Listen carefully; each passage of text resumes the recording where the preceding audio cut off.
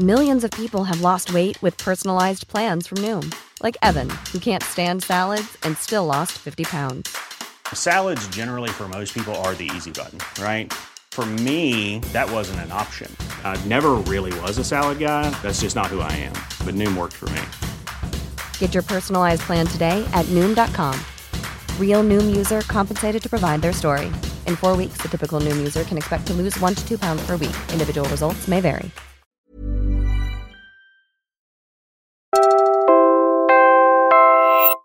You're listening to Puma Podcast. When people get their sueldo, the ATM lines are just out the door, right? Around the block sometimes. And then if it's rainy season, it's just chaotic for everybody and traffic is up. The idea of that was also something that kind of helped fuel the fire that we can really challenge this. We can make even Friday nights better for people to that level.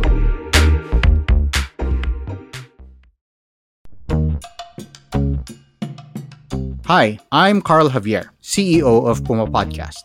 You're listening to A Better Normal. I wanted to have and share conversations with leaders and innovators, people who, in their own ways, have already contributed to making this world a better place. I wanted us, you and me, listener, to get a chance to sit down and learn from some of the people I admire. Figure out how they think, pick their brains, help them build out the way that we currently think, so that, like them, we're building a better normal. In this episode, I'm talking to the guys behind NextPay, a digital provider of banking solutions. Today, we have not one, but two co-founders, Aldrich Tan and RD Lopez. Whenever Aldrich says Don, he's referring to his co-founder and NextPay CEO, Don Pansacola.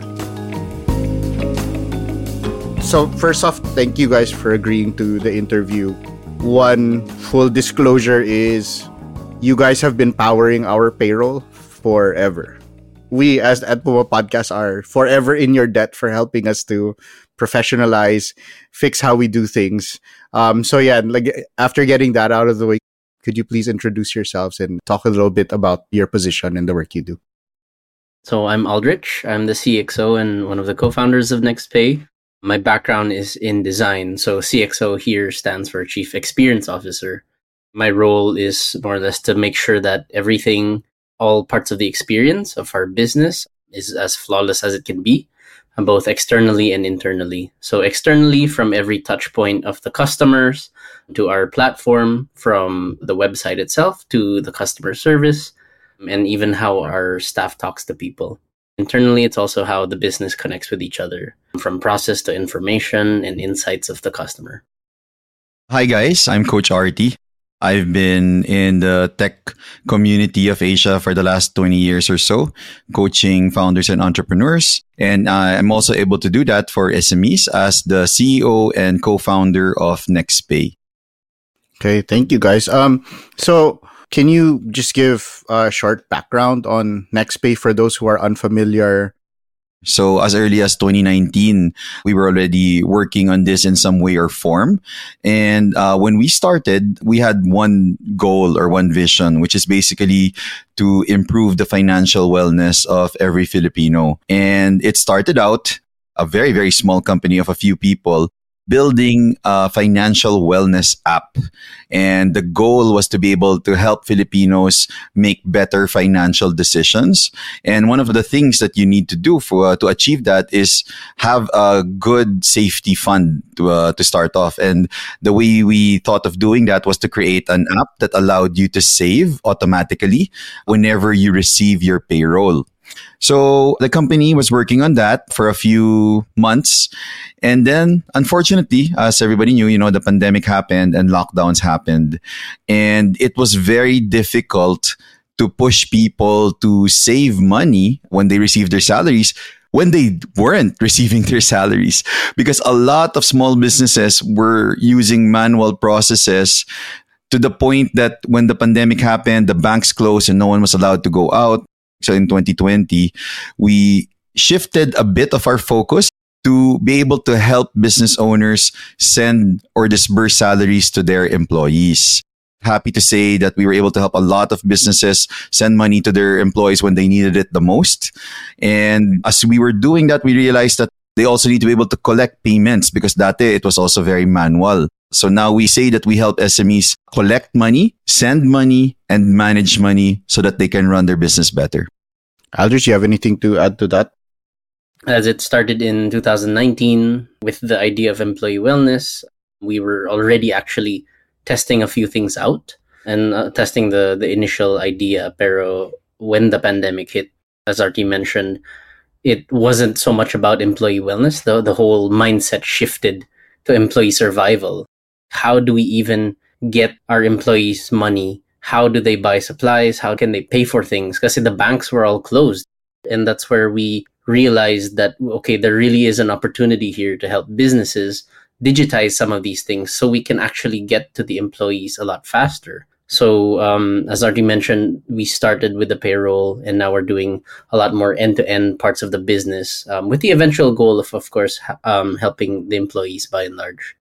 I'm really curious if you can share, what did the conversation sound like when the pandemic hit and you guys were observing? Because I remember we were sort of working together already because it was a better solution for us as a small team. But I knew that you guys had this bigger vision. So what happens for an organization when you identify, crisis and opportunity in the same moment? What were the conversations like? I think it was a relatively fast decision because as we were piloting a small program for employees and doing a lot of customer development, we were already understanding the current processes pre-pandemic of what the businesses had to do. So we had a little bit of insight of like, oh, wow, how it's so cash-based still, or people still rely on checks, or those brown envelopes full of money, and just general corporate payroll. When the pandemic hit, we ended up joining a lot of Facebook groups and Viber groups, and just all the observations, all the people asking, how do I pay my employees? What banks are open? How can I transfer this? Those were all signals that were just going off. Their observations were validated as well by all the problems people were pointing out. And at the time, Don and I, we had previous experience working in Canada and US, where whenever you start an opportunity or an employment with a new company, they just ask you what your bank details are, and then that's it. You just magically get paid there.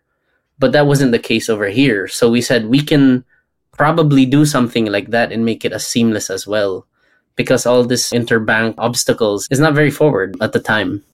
I want to add a little bit to that. Whenever you get a new job, you have to get a new bank account. And more or less, the bank account is usually in the bank branch nearest to the office of the company. So imagine during the pandemic, if you lived 2 cities away, there's literally no way for you to get to the bank because there's, there are guards and there are gatekeepers between cities. And that is one of the things that we identified and we wanted to try and fix, which is why when we were building that solution for NextPay, we wanted to make sure that if you have 10 employees and they have 10 different bank accounts, whatever is the most convenient for them, then they can receive it because they need the money right now. There's no way for them to go to another bank branch. It was really born out of really wanting to help the SMEs and business owners because we were experiencing the same problem as well. So we knew that they were also going through that and we wanted to be able to help them solve that. And that's how it started. When we started sending those salaries to any bank or e-wallet that they have that they can easily address. So one thing that resonates with me here is really listening to the moment, figuring out what people need. I guess I always am shy about how I speak about the pandemic because obviously it was awful for a lot of people and we lost a lot of people, but it also accelerated so much for us. And it's like when you're in a fight and your vision just focuses and you understand exactly what you need to do. And that sort of sounds like what happened for you guys is you had these things, but you also had the infrastructure to address this need that people needed to have addressed. I just want to be clear and just as he said, the pandemic overall was a terrible thing. It's something that affected everybody negatively all over the world. And as you mentioned, unfortunately, some people paid a higher price than others. And really very, very sad about that.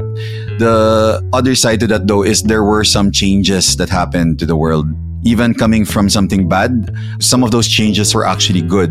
And as you mentioned, adoption to digital in general, it was something that a lot of studies say was probably accelerated by 5 years.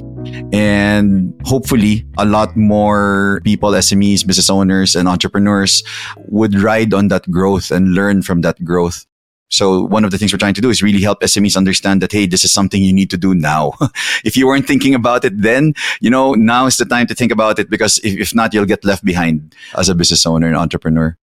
I don't know if it's a silly question, but I want to bring it forward just to set a baseline for people, because for the longest time, before I worked at Puma Podcast, I was just on the receiving end of salary. I didn't see what goes into the preparation of all of this stuff. And I told Aldrich, I'm old enough na nakatanggap ako na sobre. So it's the envelope and then the check, and you have to go to the bank branch and stand in line to get the cash and so on. And the question is, what should people know about getting their salaries that they don't know or they don't understand? Yeah, it's also interesting, no? Because I also have been living in the Philippines and working in Philippine-based companies for a long time. And I thought that this was how things were done. But then when I heard the stories of Don and Aldrich of how things were in Canada, it just blew my mind. It's kind of funny that you guys mentioned that was just the norm, like the status quo. Right. But as I mentioned, Don and I had experience from the West, working in the States and Canada, where there's a lot more digital adoption and I guess reliance on that. And I would say the banking infrastructure generally is a lot more open and interconnected. No, if you start a new job, they just ask you, okay, what's your bank details? Which bank do you bank with? Okay, expect your paycheck in your bank account already. And that's it. It's as easy as that. You, as an employee, you don't have to do anything. And as an employer, they just enter it into their own bank portal and then it's set. And so when we came here and we started learning about the behaviors of people, the employees and the employers, our minds were also blown. We're like, why is it like this? We couldn't understand. And we said, we have to challenge that. There's something here that we can push forward. Because Don and I are product builders. So we figured there's some engineering, designy way that we could build a mechanism that can move money easily through whatever banks and e-wallets exist. And surely enough, there were already some technologies such as PesoNet and InstaPay. And there were only a set number of institutions that were working with that. But again, as product builders, we said we can make use of that and put together something where the employee doesn't ever have to feel the pain. And every Friday, pre-next pay, when people get their sueldo, the ATM lines are just out the door, right? Around the block sometimes. And then if it's rainy season, it's just chaotic for everybody and traffic is up. The idea of that was also something that kind of helped fuel the fire that we can really challenge this. We can make even Friday nights better for people to that level. And we also learned that whenever people get their sueldo, they'll line up at the ATM, they'll withdraw it, and then they'll go to another bank to deposit it, or they'll just take it out, right? So the general understanding of banks or even payroll accounts, a lot of insights we got was people thought that it would just empty out. There's a time limit to how long you can keep money in the bank for. And we're like, no, not at all. Like, that's your money. That should be yours. You should be empowered to use it whenever, wherever you want. So it's all these ideas of just like a true digital account for yourself and something that's interconnected where you don't even have to leave the house. You don't have to help cause traffic or sit through traffic. That's something that we had in the back of our minds as we were building this. And the really twisted thing, Carl, is that still happens today, right? Companies still do the same thing. Banks still have those limitations and those lines are still there. I mean, I'm happy that we're making a dent with the number of businesses that we're helping with, but it's just really mind-blowing that it's still happening today. To answer your question, that's what people should know, that this is not how things should be done. Things could be better, and you should be demanding for something better. And hopefully, as we grow, as we get more businesses, eventually what will happen is you can have a NextPay account, and regardless of where you work, you will receive your salary in the same way, in the same manner. So I guess that's part of like what we envision and dream for NextPay. Like the long game of people can just be registered in NextPay and they just pass the NextPay registration on as they move employers. That's great. I'm gonna just go back on this in RT because our experience is similar of why things are the way they are. Is there a reason for employers to behave in that way? Is there an incentive, or is it just how things are always done? If we actually tried to really understand why, no, and it goes back, unfortunately, to an age-old understanding of how banking works, where banks are in the way that they work is it really is all about the deposits, meaning you have to have deposits, and those deposits they use for other purposes. But unfortunately, here in the Philippines, they prioritize it so much that it's the user that suffers. So the reason that you have to open a bank account in the same branch is because they want to keep your money there. And they want you to leave it there so that they can use it for other purposes. Even if they already know that the behavior is people will just take it out and that they will just move it to their personal bank account and use it to pay bills and for their expenses. So I guess, unfortunately, it's the belief system that they haven't changed based on the current behavior of people. And again, who's suffering is the business owner, because literally, how many days do you lose?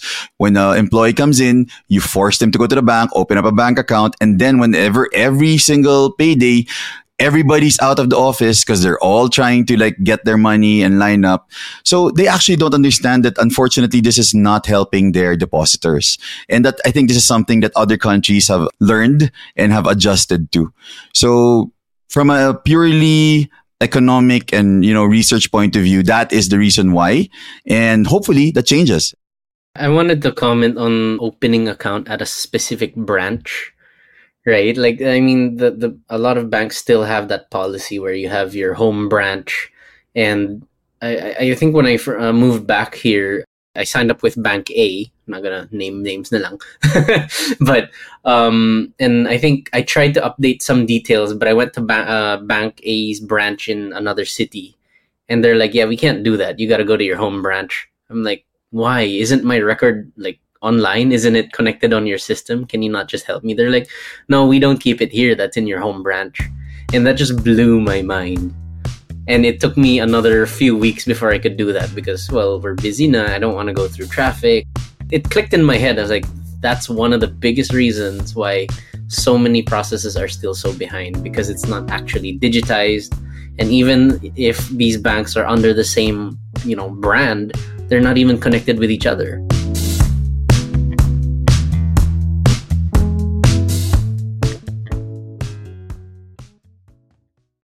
So I guess I wanted to ask about moving from identifying a problem to action.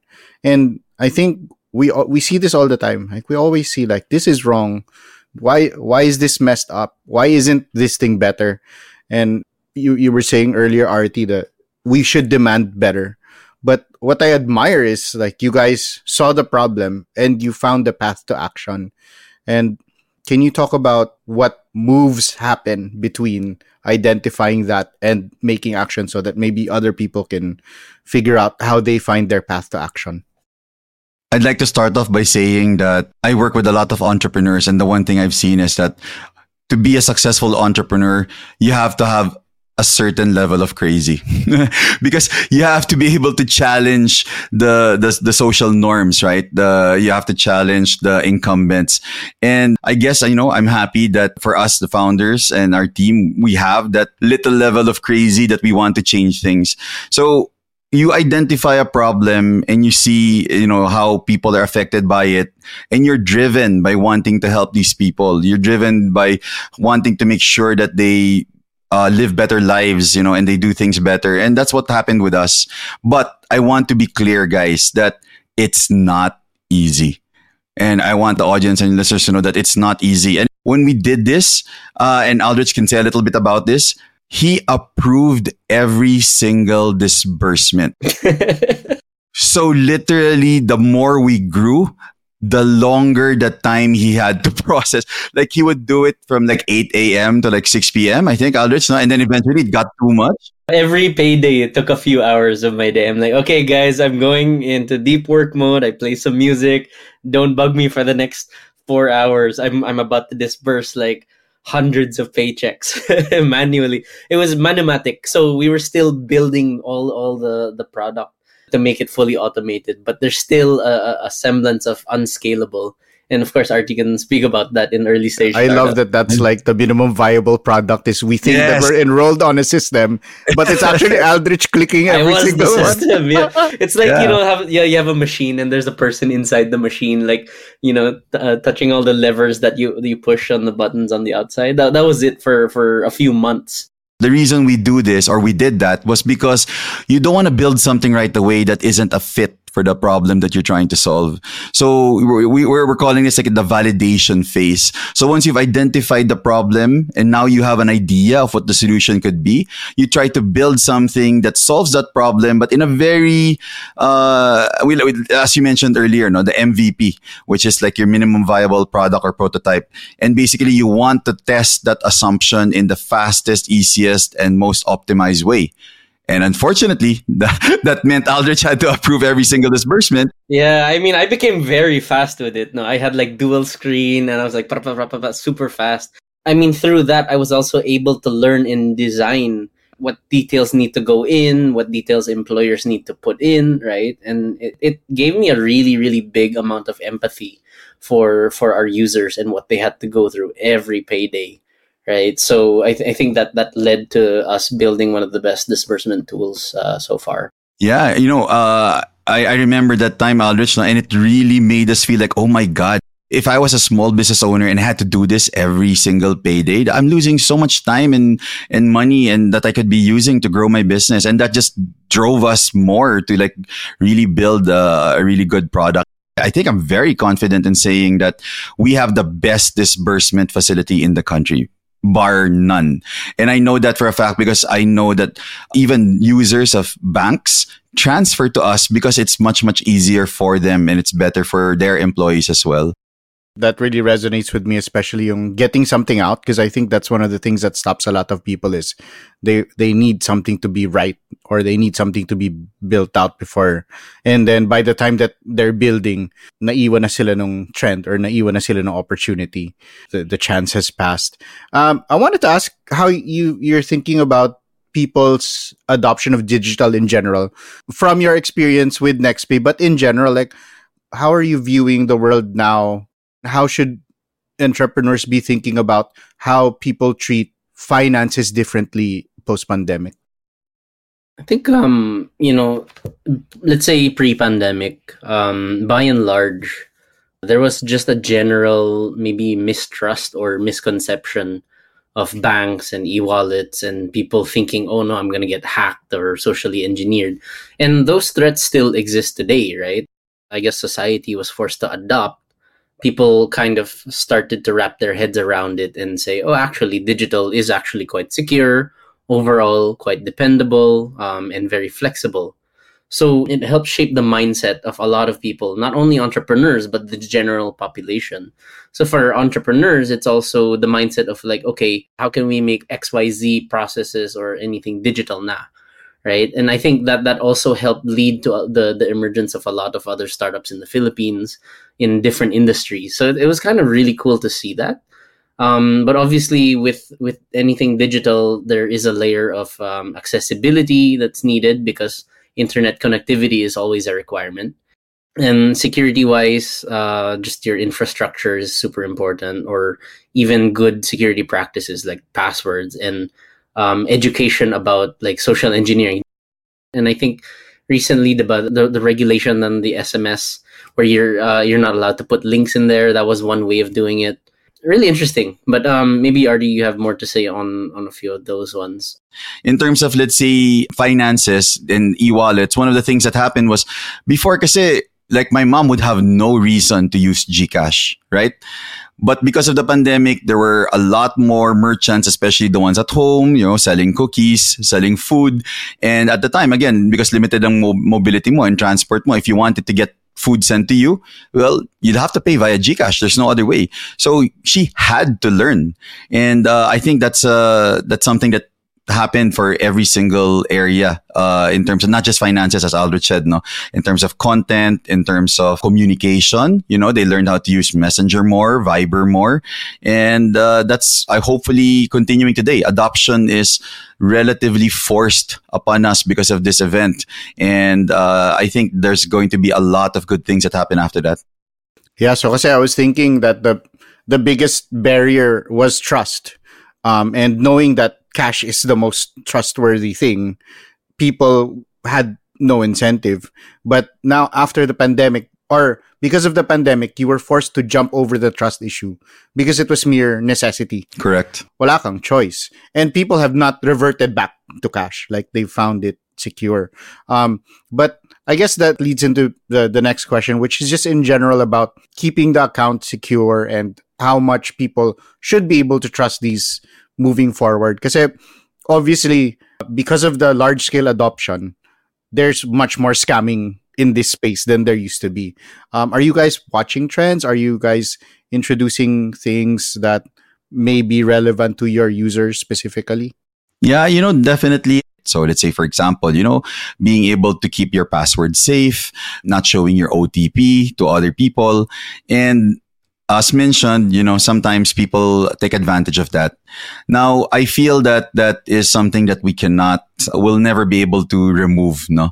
And what we need to do as technology builders is to be able to make sure to reduce the chances of that happening as much as we can. So even in NextPay, security has always been one of our primary concerns. And even when we built it palang from the ground up, we wanted to make sure that, there's a right approval process, that we tell you how to keep your password safe, and that we have these OTPs also and approval mechanisms in place. Almost every app I know offers two-factor authentication as a security measure, or SMS OTP. So yeah, I believe it's the responsibility of the innovators to consider this as a important factor when building technology, that they're not building it just for tech natives. They're building it for everyone, and they have to consider the usage of everyone and adoption of everyone. I think in recent years, we saw a much more parang magnified appreciation as well, or more importance placed on data privacy, right? From even the most not so information sensitive apps, but I think Facebook was probably the biggest one, and how everyone's like, oh man, all your apps are listening to you, and then the ads are becoming relevant to something you just mentioned in conversation in passing. And it started to freak people out. So just the general thought of like, okay, how do you make sure, user data is protected, and understanding and empathizing with your user or your customer base there is really important. All of those and all the things that Artie just mentioned, it ultimately, adds to your brand reputation. And even if you're a small startup, but you place a lot of attention to these details, that's how you're also going to get a lot of trust from your users. And I think that's one of the things that we were able to do very early on, because, at the beginning, of course, we had very few customers to start. Like Artie said, it was really, really hard. But, one of the things that we said is like, okay, we're going to deal with your money, but we have put XYZ measures in place to make sure that we're trustworthy, right? We have the license, we have these backup plans and all that. So just give us a try. And that's how a lot of people started to use NextPay. They're like, oh man, okay pala to. And because we also had a few nice little touches, like whenever you get your paycheck, you get a nice little SMS confirming that, hey, your money's in your bank, go check it. It's there. And when people do, they get that little aha moment of like, nice. That's awesome. My money is here and it's safe and it was efficient. So we were able to kind of build a lot of momentum in that area too.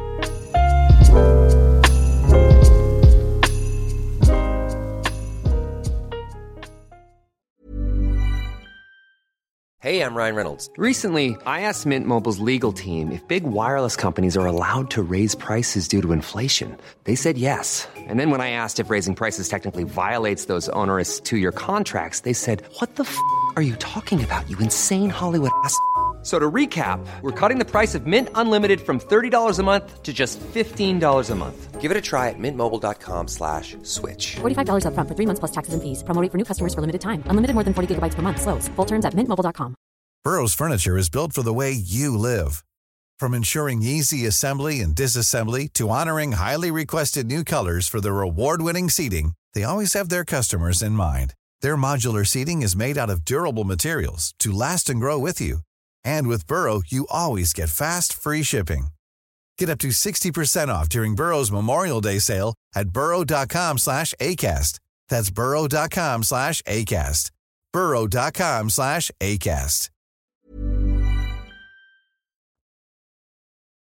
I wanted to zoom out now because you guys are working in the finance space, and just to see how you're viewing sort of what's been happening. I know it's been a couple months since like the major mergers, there were some bank runs, the crypto exchanges, DeFi, like all of these things that we are hearing about. How are you guys thinking about these trends, and how do you see yourselves and the Filipino market in general in the face of these global trends? So I was also an entrepreneur by nature and by heart a very, very long time ago. And when I was first starting out as an early entrepreneur, I thought that I didn't need to know these things. Like, it doesn't bother me. It doesn't matter to me. I just need to do what I need to do. And so I didn't watch these trends in terms of like yung mga macroeconomic things happening in places that are far from me, like the US market and all of these things. As I grew more mature as an entrepreneur, I started to understand and realize that yes, these actually affect every single business owner or entrepreneur. And that is why through the years, I started monitoring it and understanding it. How will this affect me? And that's something that I challenge other early entrepreneurs to do, that they should be understanding this. They should be following the trends because it will affect you.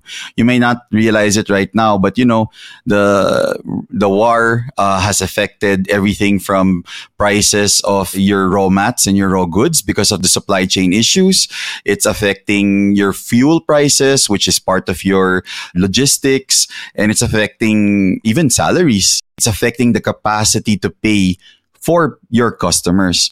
So all of these things, you really have to take it into consideration.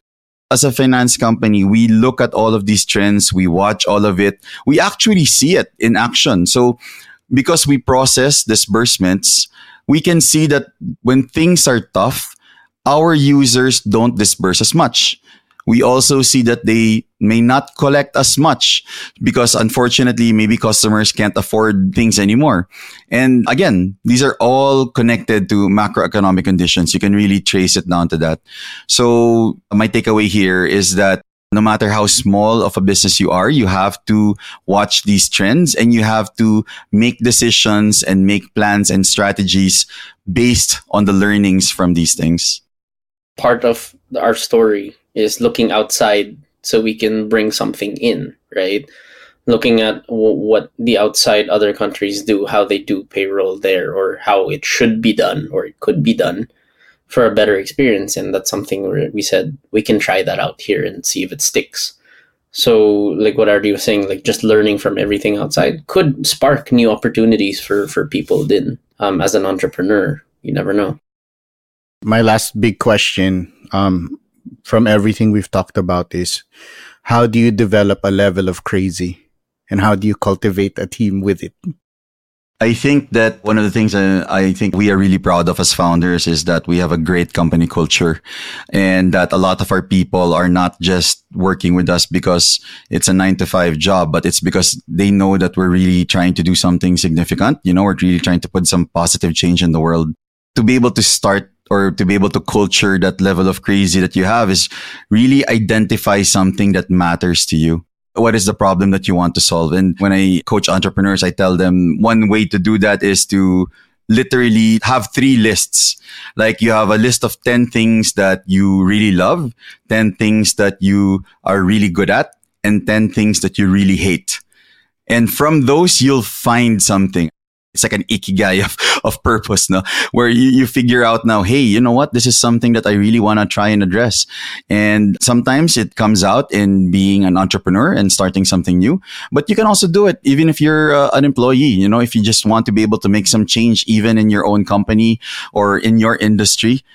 You should be open and welcome to doing something about it, as long as you know that it's something that matters to you and it will really affect change to people and really make their lives better.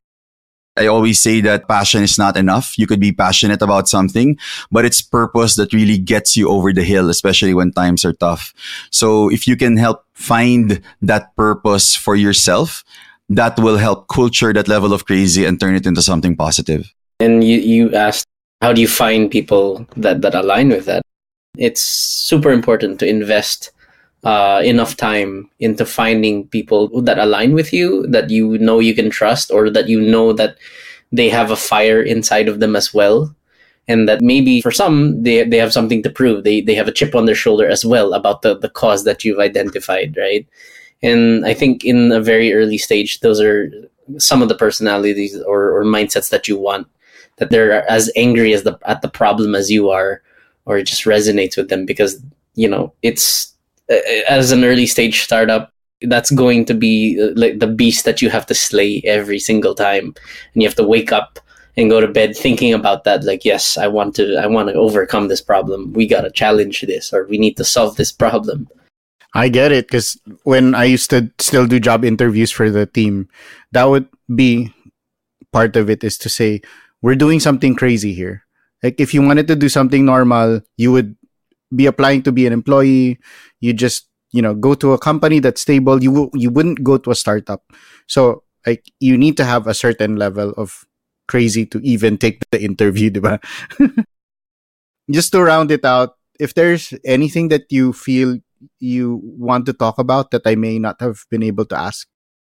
I understand that this podcast is focused or catered to small businesses and entrepreneurs who want to be better, and specifically the topic of a better normal. And so what I want to say is going to be aligned to that, where things may seem better now than they were yesterday, but they will still be better tomorrow. And you have to be prepared for that. As an entrepreneur with your level of crazy, you need to be looking forward. You should be asking yourself, how can I do things better? And if it's not the right time now, then how can I make it better in the future, tomorrow? And, you know, we can look to the past to be able to learn from those things and be coming up with a much better understanding of how things are. And again, I just really want to say that to be able to drive that, especially when things are hard, you really have to work on something that you care about. And you really have to find what is that positive impact you want to make in the world and just nurture that. Life is too short to be, you know, working in a toxic environment or with toxic people. And you have a choice. You can nurture that little bit of crazy and build something great. I think on a similar or a related note na lang, just some general advice especially for early stage startups and entrepreneurs, and, you know, anyone in the team really. One crucial thing or skill that we really try to train our entire teams is asking really good questions, because that helps draw more insight. It helps validate ideas earlier on, so you don't waste time and money on this, right? So being able to really understand and do proper customer development, for example, even as, let's say, you already have a refined idea, you should never just settle like, okay na tayo, we're good. It's still going to keep developing as time goes by. And I think it's really important for everyone in a startup to have a very customer mindset. Being able to ask really good questions actually helps bring forth a very forward-thinking culture within the company and to your customers. Because for your customers, it shows them that you guys care and are genuinely, you know, asking about their problems and continuing to develop solutions towards it. In the internal side naman, If everyone is actually really good at asking each other questions, it helps promote a little bit of self-awareness, a little bit of constructive criticism, a little bit more of that forward bringing forth mentality. If I can plug a book, we require this of all our employees. It's called The Mom Test by Rob Fitzpatrick. And it's such a great book, especially for entrepreneurs now. It just gives you a really good framework on asking and drawing the best insights without muddying your data or whatever your customers say. And it helps you connect all these dots to develop a better product or better service. Thank you, guys. No, this was so great, and I learned a lot, and I'm sure that the listeners will learn a lot. So thank you so much. Thanks a lot, Carl, and thanks for having us.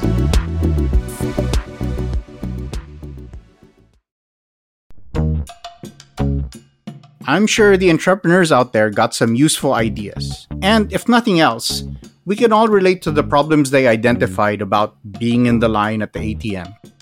I really admire the way that the NextPay team, during the pandemic, saw how difficult things were for people, and they decided they would try to find a solution. Obviously, like we said during the show, the pandemic was an awful time, but it was an opportunity for them to build something that would help people. One other big takeaway is seeing how Aldrich saw how systems worked elsewhere and wondered, why can't we do it here? And I know that's like a thing that we often do. We'll see how transportation or travel, or in NextPay's case, banking is in another country, and we'll go, bakit hindi ganyan sa Pilipinas? But that's where we stop. And that's where Aldrich did not stop. He thought, how do I build that for Filipinos so that their lives can be better? The last big takeaway here for me is how Artie talked about having a certain level of crazy. And I don't believe there's anything like an entrepreneur gene or that entrepreneurs are super special people. But I do believe that if you work in a startup, that kind of life isn't for everyone. It's much easier to go into like a more stable company, a more predictable job in space.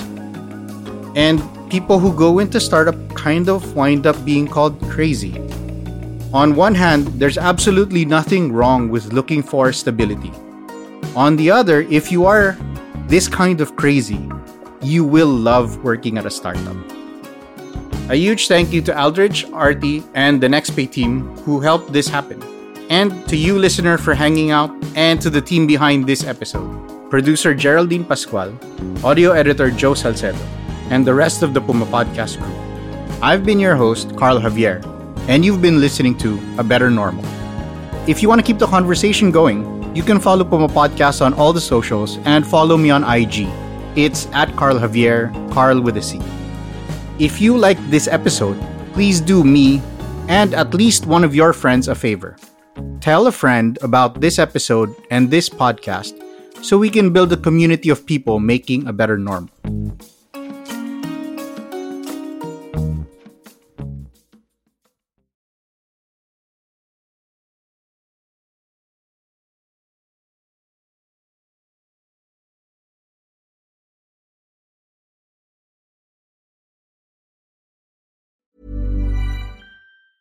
Planning for your next trip? Elevate your travel style with Quince. Quince has all the jet-setting essentials you'll want for your next getaway, like European linen, premium luggage options, buttery soft Italian leather bags, and so much more. And is all priced at 50 to 80% less than similar brands. Plus, Quince only works with factories that use safe and ethical manufacturing practices. Pack your bags with high-quality essentials you'll be wearing for vacations to come with Quince. Go to quince.com/pack for free shipping and 365-day returns.